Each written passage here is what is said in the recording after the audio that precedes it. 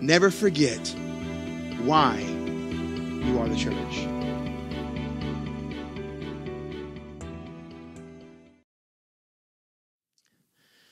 The victory that we have in Jesus, you can have. So we're going to start this morning's message with an important question to kind of continue what God has started the past couple weeks. What is expectation? What is expectation? That's a pretty important, if you're going to say, hey, we expect victory, well, what does that even mean? I mean, have you ever really thought about what expecting something actually means? Well, if you look at Merriam-Webster, it's pretty cool, the definition of this word. First off, expectation means the act or state of expecting. A similar word would be anticipation. Something expected, basis for expecting, and another word for that would be assurance. You know what we need to bring back to the church house? You know what we need to bring back to our walk with Christ is anticipation and assurance. I want you to know that when He saves you, He keeps you. No matter what happens. Listen, if there's anything that I have learned as being a pastor, is that people are fickle. Say amen, you're fickle. Amen, I can be fickle too. Right? We're up and down, in and out. Excited, not excited. Right? One Sunday we'll be ready to worship. We'll be ready to hear God's word. We'll be all fired up, ready to pray. Then another Sunday we're sitting there all sour-faced.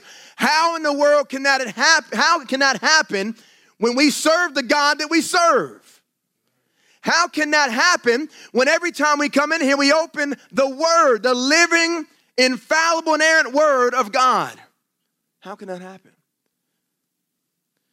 If you might be thinking in those definitions, what I thought as well, how do you use a variation of the word and a definition of the word? Now, that is a old college trick if you ever write papers, right? If you don't really know the definition, you kind of use the word to define the word. But that does not really work very well, does it?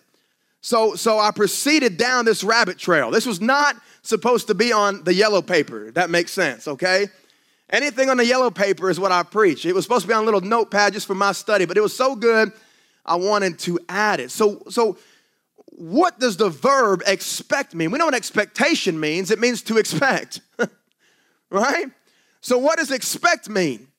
Well, it means to consider probable or certain. To consider it reasonable, due, or necessary. To consider bound in duty or obligated. And a second one is to anticipate, to look forward to the coming or occurrence of. If you're missing this, hit yourself in the knee and say, wake up. We need to be, thank you, Brother Albert, I appreciate that. I don't know whether I should feel good about that or not good about that, you know what I'm saying? Hey, that's like that one time I got to tell a story now. Man, Albert, you got me down a story. And I mentioned him a while back, but Brother Henry Maynard. Anyone know Brother Henry Maynard back when he was alive? Man, he was excited. He loved the Lord. And he was one of my amen corners. Richard McCoy, you know what I'm talking about. And it would be like amen. You know what I'm saying? Because that's how it'd be. And then I'll never forget, I'd get on a roll. Back then I'd stomp a whole lot more, and I'd sweat and have a little hanky, you know what I'm saying? And so I'd be getting on a roll, and I said, listen, do we want people to go to hell? Amen. I was like, well, that's an issue. But anyway, listen, just hang on with me, and we'll get there, okay? Now, why did we just nerd out about the word expect and expectation? Well, church, I was once told that you don't include a non-biblical word in a sermon, or at least as the focal point, right? The main dish. And I don't necessarily disagree with that. So what does the Bible say about it then? Well, Scripture may not use the word expect or expectation that often, but if you look at those definitions that we just saw, the words hope and faith instantly come to mind. I think of Hebrews 11, verse 1, where it says, now faith is the substance of things hoped for, the evidence of things not seen.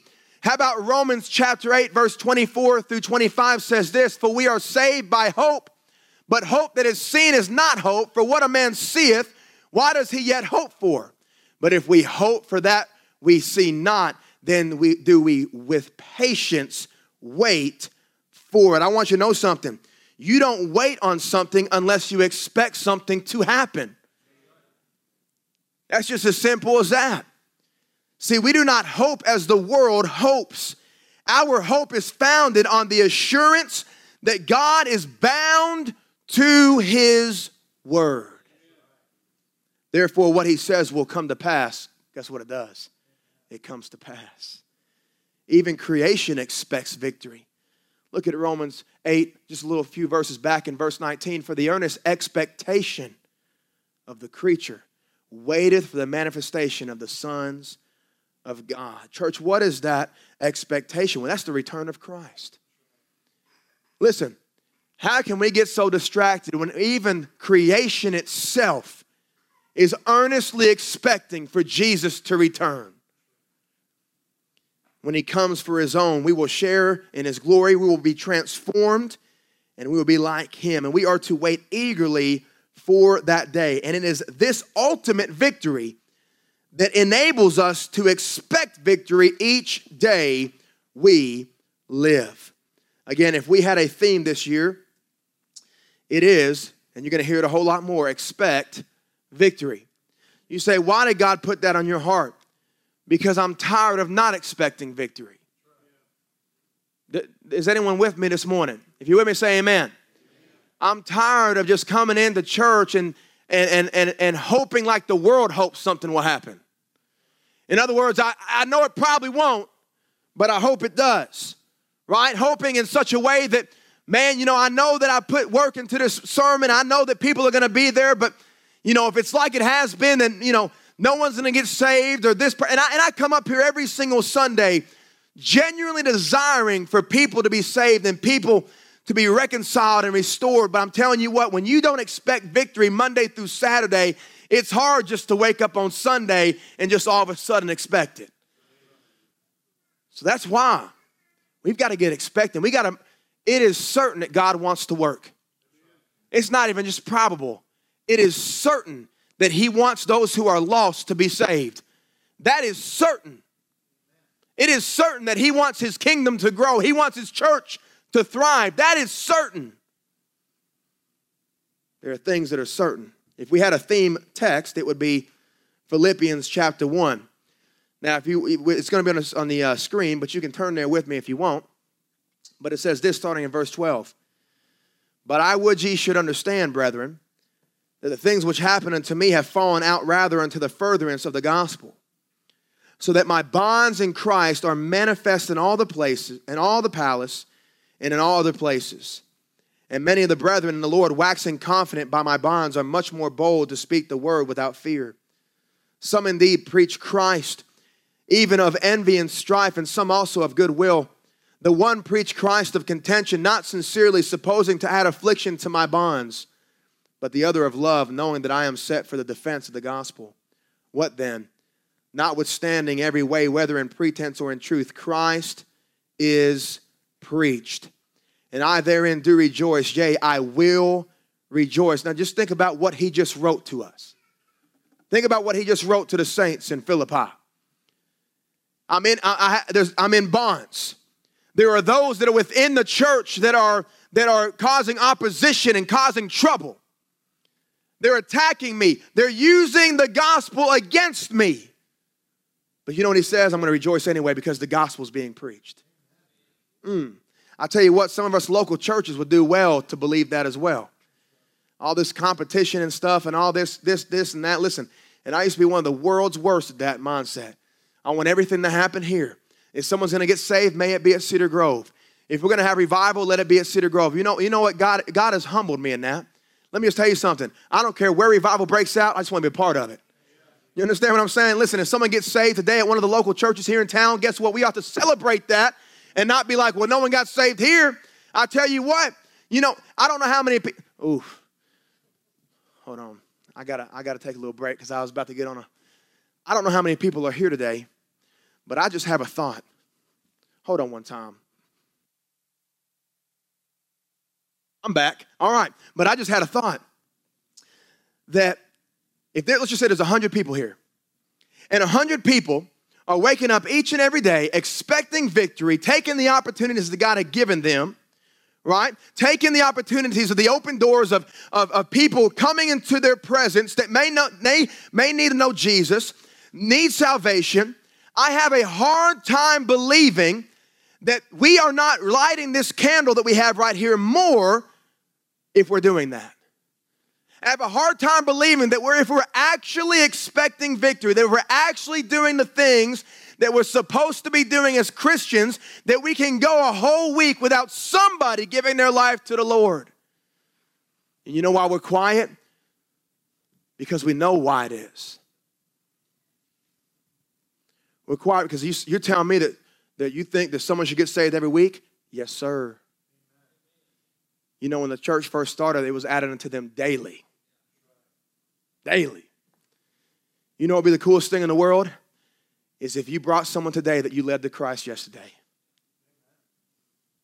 And now we get to disciple them and love on them. Is anyone with me this morning? Verse 19, for I know that this shall turn to my salvation through your prayer and the supply of the Spirit of Jesus Christ. So that would be our theme text. But if we had a theme verse, it would be verse 20. According to my earnest expectation and my hope, that in nothing I shall be ashamed, but that with all boldness, as always, so now also Christ shall be magnified in my body, whether it be by life or by death. Understand, Paul is writing about being not, again, just imprisoned, about being in prison, but also being attacked from some within the church. Yet he knew that because he was faithful to the gospel, he could see the victory that God had given him. Now, how do we expect victory like that? Well, we're not ashamed. You say, well, I'm in a very defeated time of my life. You're a believer in Christ. You've been born again. You can have bad circumstances, but you don't have to taste defeat. You may have a bad situation going on, but you can have victory even through that. No matter what we know, God can and will use us for His glory. Now, how do we get there? So that's what we're going to talk about today. How do we get to being able to be bold and unashamed like Paul, even in bondage, even in being in prison, even when people are attacking him from within? How can we get to that kind of expectation? Well, we're going to talk about a few keys here. Key number one, we're going to say, do not allow past sin to control today. Do not allow past sin to control today. I'm going to say some words, and I want you to ponder their effect on your heart and spirit right now. Shame, guilt, fear, condemnation. I want you to know something, that even as a preacher of the gospel, a pastor of a church, these words sometimes control my day. Now, you might be sitting there thinking, well, you know, I've experienced that as well. But maybe you're not like me. Maybe you've never had this happen in your life. And if so, hey, good for you. But there's been times in my life where I was wanting to do something, or I had an idea for the Lord or ministry or whatever it was, and the moment I get excited in my spirit about what God is putting on my heart, the moment I get excited about glorifying Him through whatever means He had put on my heart, all of a sudden the enemy starts reminding me of things I've done, of my failures, of my weaknesses, of my past failures. And before I know it, you know what we do? We stop thinking about what God can do, and we start to dwell on what we have done. And I don't know about you, but sometimes it's very paralyzing. Now, these words that I just told you have their proper place. We ought to be ashamed when we live in sin. Amen? I want you to know something. We live in a society, we live in a culture that has no shame of their sin. They can do what they want, when they want, however they want to, and everyone just says, oh, it's okay, you know, that's just so-and-so. Oh, well, they're just going through something, whatever it is, and we excuse their sin. Let me just tell you something. If you are a born-again believer living in the victory of Jesus Christ, you ought to be ashamed of the smallest sin in your life. Doesn't matter what it is. Shame is sometimes a good thing when it regards our sin and gets us back right, understanding that we've sinned against God. We need to understand that aside from God, we are guilty. You do realize that we are guilty. The worst feeling in the world is guilt. Amen? It's something like, something happens and you dirty a clean kitchen and you thought that you had time to clean the clean kitchen before your wife gets home, and you had time, but all of a sudden time just flew by, if you know what I'm saying, and then all of a sudden your wife gets home and all of a sudden that guilty conscience just comes to fruition. And listen, I thought that this only happened as a kid, but it's happened as a grown adult too. As a kid, when your mom or daddy came home and you weren't doing what you're supposed to be doing, you jump off that couch, you jump off that bed, and you start, panicking, trying to get all the things, all the chores that you were supposed to do. Let me tell you something, it happens as a husband too. So I'll be sitting there at the house all day. She'll come home, and all of a sudden I'll be jumping off the couch, and man, it's like I'm a little child caught red-handed again. You know what I'm saying? And she'll be like, "What's going on?" And I'm guilty, right? That's the worst feeling. I hate that feeling. I hate the feeling of guilt. But I want you to understand something. Aside from Christ, hey, eternally you are guilty. Proverbs 9:10 tells us the fear of the Lord is the beginning of wisdom. You know what else our culture and our society does not do? They do not have a fear of the Almighty God. Therefore, they are foolish. And if we don't have Jesus, the Bible says we are condemned already. Those are facts. However, the enemy has the powerful ability to use these words and twist them and twist these truths and concepts into causing a believer to be paralyzed in fear of past sin or past failures they have experienced. And many churches go right along with it. Hear me today. It is impossible to live today yesterday. You can't do it. I want you to do something. I want you to try it.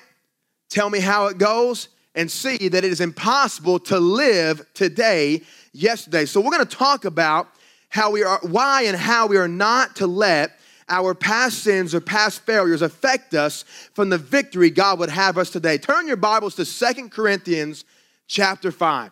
2 Corinthians chapter 5. There are some truths that we must understand. If you are a child of God and you struggle with what you have done in the past, you do not want to miss this. Now, I want to say this while you're turning, because I want to make sure. There are definitely things that can happen to you in the past that will come up today and try to hinder you, that are not your sin. Does that make sense? There's things that can happen to people that they had no guilt in, but it just happened. I want you to realize that God can forgive no matter what. God can cleanse. God can wash clean. God can restore the wasted years. I'm telling you, God loves you. So when I sit here and say that and I'm starting to talk about past sin, I understand that I'm very focused on a certain aspect of this today. So first, we're going to read. If you're there, say, read. Well, hold on. Let me get there. My goodness, y'all rushing me. Verse 17. Therefore, if any man be in Christ, he is a new creature or creation. Old things are passed away. Behold, all things are become new. And all things are of God, who hath reconciled us to himself by Jesus Christ, and hath given to us the ministry of reconciliation. Now, there are some truths that we must understand here. But before we do, let's go ahead and pray. I know that was a long intro. Father, we thank you, Lord, for this day. God, I pray that I'm able to preach this with power, clarity, and liberty. God, may those that have ears to hear, let them hear. God, I pray that as I preach your word, God, we know that you are not the author of confusion, Lord. So, God, I pray you make things clear today in the hearts of those hearing. In Jesus' name we pray. Amen. Y'all want to know a funny little secret about making a message? Usually I put pray and then circle it when I'm supposed to pray. I didn't do that. So I was supposed to pray a long time ago, but that's okay. There's your little transparency from your pastor. But at least I'm not like Kenny and just, when the first time he preaches, he just, puts his sheets all, and then nah. I could go more. It was funny. Listen, okay, I'm going to tell you. So listen, so Kenny goes and preaches for the first time. It was a great message, awesome message, right? And I remember I was watching it on live at the church, of course, and he told me, he said, man, I mixed up my pages. And I said, did you number your pages? He's like, no, why would I do that? I was like, because you mixed up your pages. What do you mean? Why would you do that? But I'll never forget. Now, y'all know Kenny. He's a pretty laughing kind of, cutting up kind of dude. And Kenny, I love you, okay? I love you. He was like, look, I'm talking.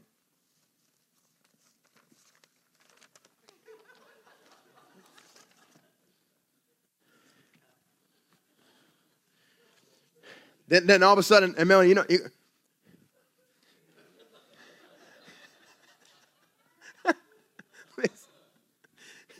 and I thought, I was like, man, I know Kenny. He gonna come out with a joke now. You know what I'm saying? Because you don't just do that and stay serious, right? Because everyone's like, I'm scared of what's going on. And look, he went right into it. I mean, let me tell you something. I'll tell you. I've never in my life. Woo, man. I am so glad I remembered that just now. But anyway, we're going to look at this, and we're going to look at some truths in this that's going to help us today. First, if you are in Christ, that is that you are saved, born again.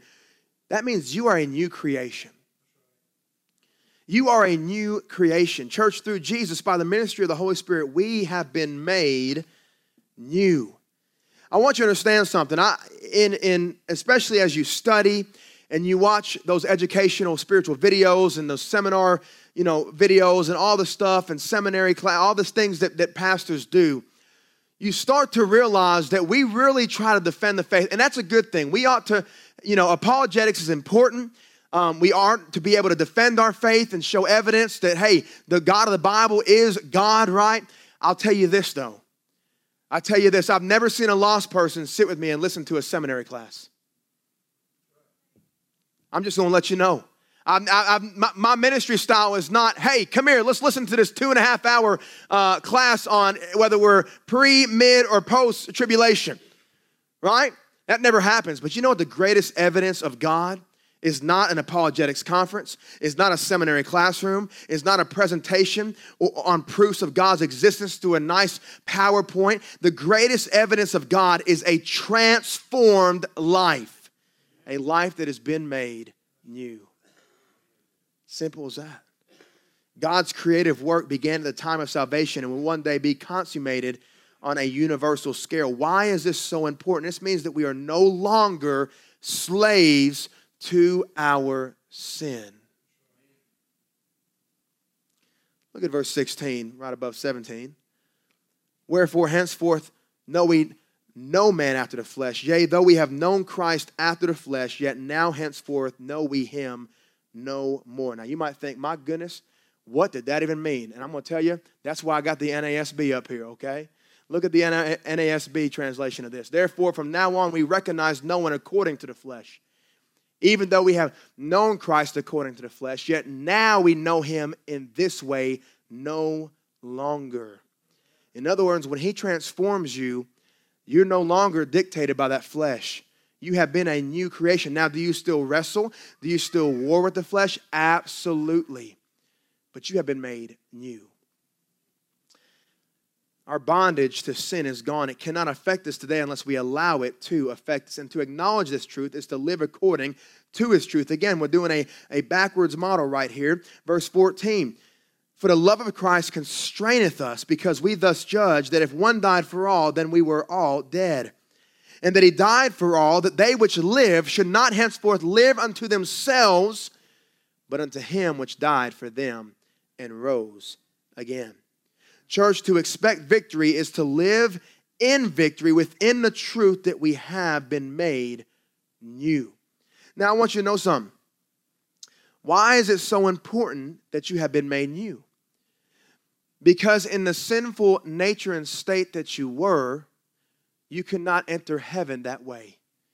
You could not enter into God's presence with sin. eternally, the Bible says you were condemned.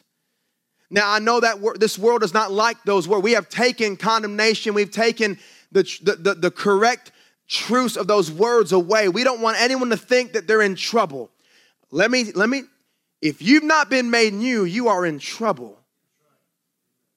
But through Jesus Christ, you can be made new. Look at verse 17 again. Therefore, if any man be in Christ, he is a new creation. Old things have passed away. Behold, all things are become new. That brings to the next thing. If you are in Christ, old things are passed away. I have heard over the years these heartbreaking statements from believers. I have too much of a past, I cannot be used. You don't know what I have done. I have too much guilt to be useful for the Lord. I've heard believers say this, but I tell you what, I've heard lost people say this as well. That's exactly what the enemy wants you to think about it.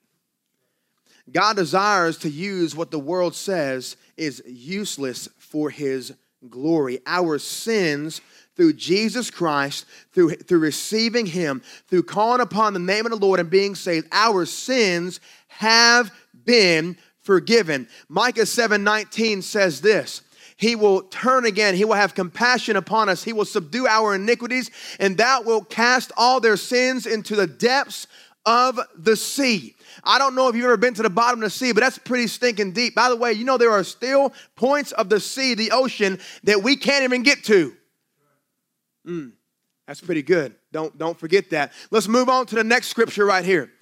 In Psalm 103, verse 12, it says, as far as the east is from the west, so far hath he removed our transgressions from us.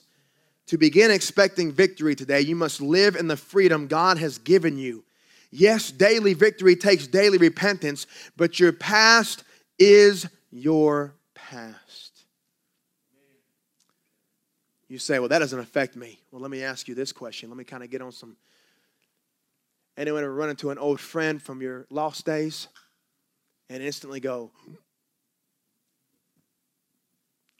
I've run into people from high school and I would see them, and it's like all of a sudden I'm just kind of trying to avoid them, right? Listen, and then all of a sudden they see me doing this because I'm like hiding behind something. This, I'm like doing this. I'm like, and they go, Jacob, is that you? How you doing, man? Good to see you. Y'all have all done it. Most of y'all probably done it to me when I first got here. You know what I'm saying? Like, oh hey. But either way, listen.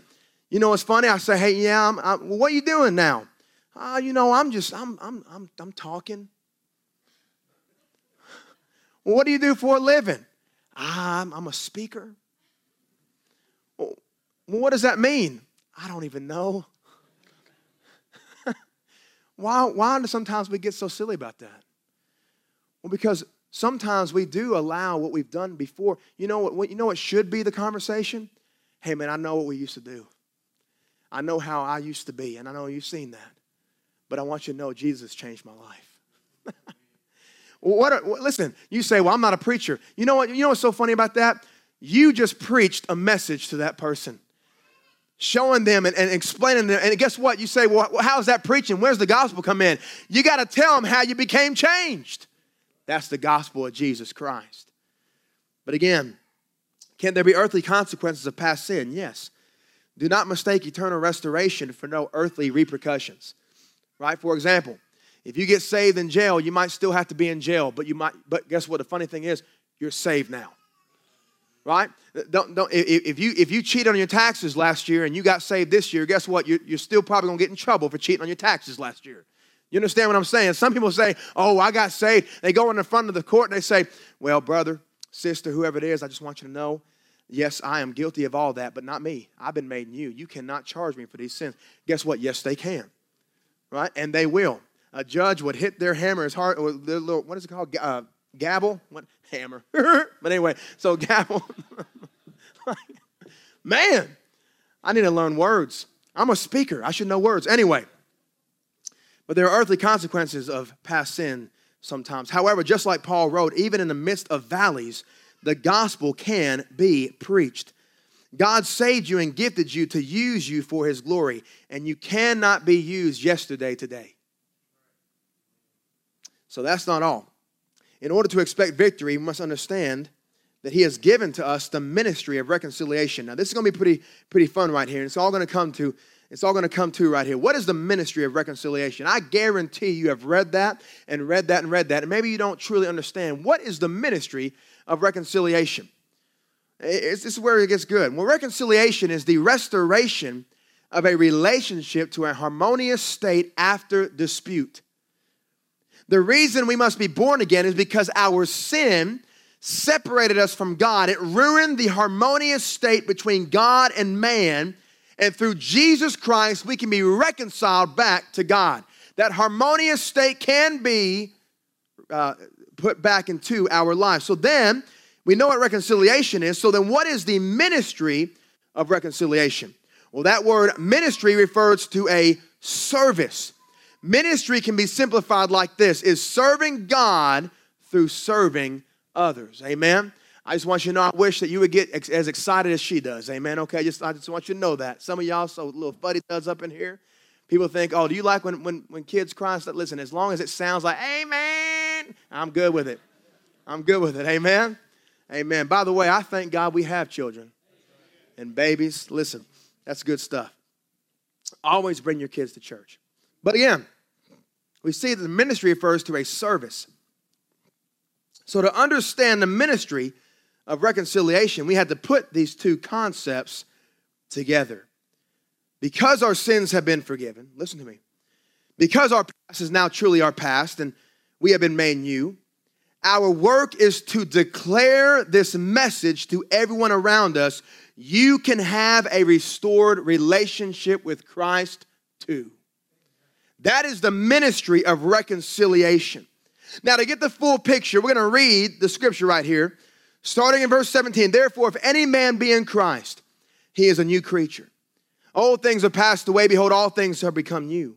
And all things are of God, who hath reconciled us to himself by Jesus Christ, and hath given to us the ministry of reconciliation, to wit, that God was in Christ reconciling the world unto himself, not imputing their trespasses unto them, and hath committed unto us the word of reconciliation. Now then, we are ambassadors, that means representatives for Christ. As though God did beseech you by us, we pray you in Christ's stead, be ye reconciled to God. For he hath made him to be sin for us, who knew no sin, that we might be made the righteousness of God in him. We can expect victory because we are no longer who we once was. We have been made new. We are a new creation. Old things have passed away. Behold, all things have become new. We can expect victory because we have been reconciled. We have been given a job, the ministry of reconciliation, to go out and share this good news to everyone who will hear. Are you serving the ministry of reconciliation? Well, then continue to expect victory. Stop allowing your yesterday to stop your today. Have you been reconciled to God? Has that ruined relationship been restored? If not, I want you to know today you can be reconciled. You can be forgiven. You can be saved. You say, well, preacher, you don't know what I've done. You don't know what I did yesterday. Guess what? You know what's so beautiful about the gospel? It does not matter. It doesn't matter. God can cleanse you. Make you white as snow, the Bible says. He can purge all that away. The Bible says that if we confess our sins, he is faithful and just to forgive us our sins and to cleanse us from all unrighteousness.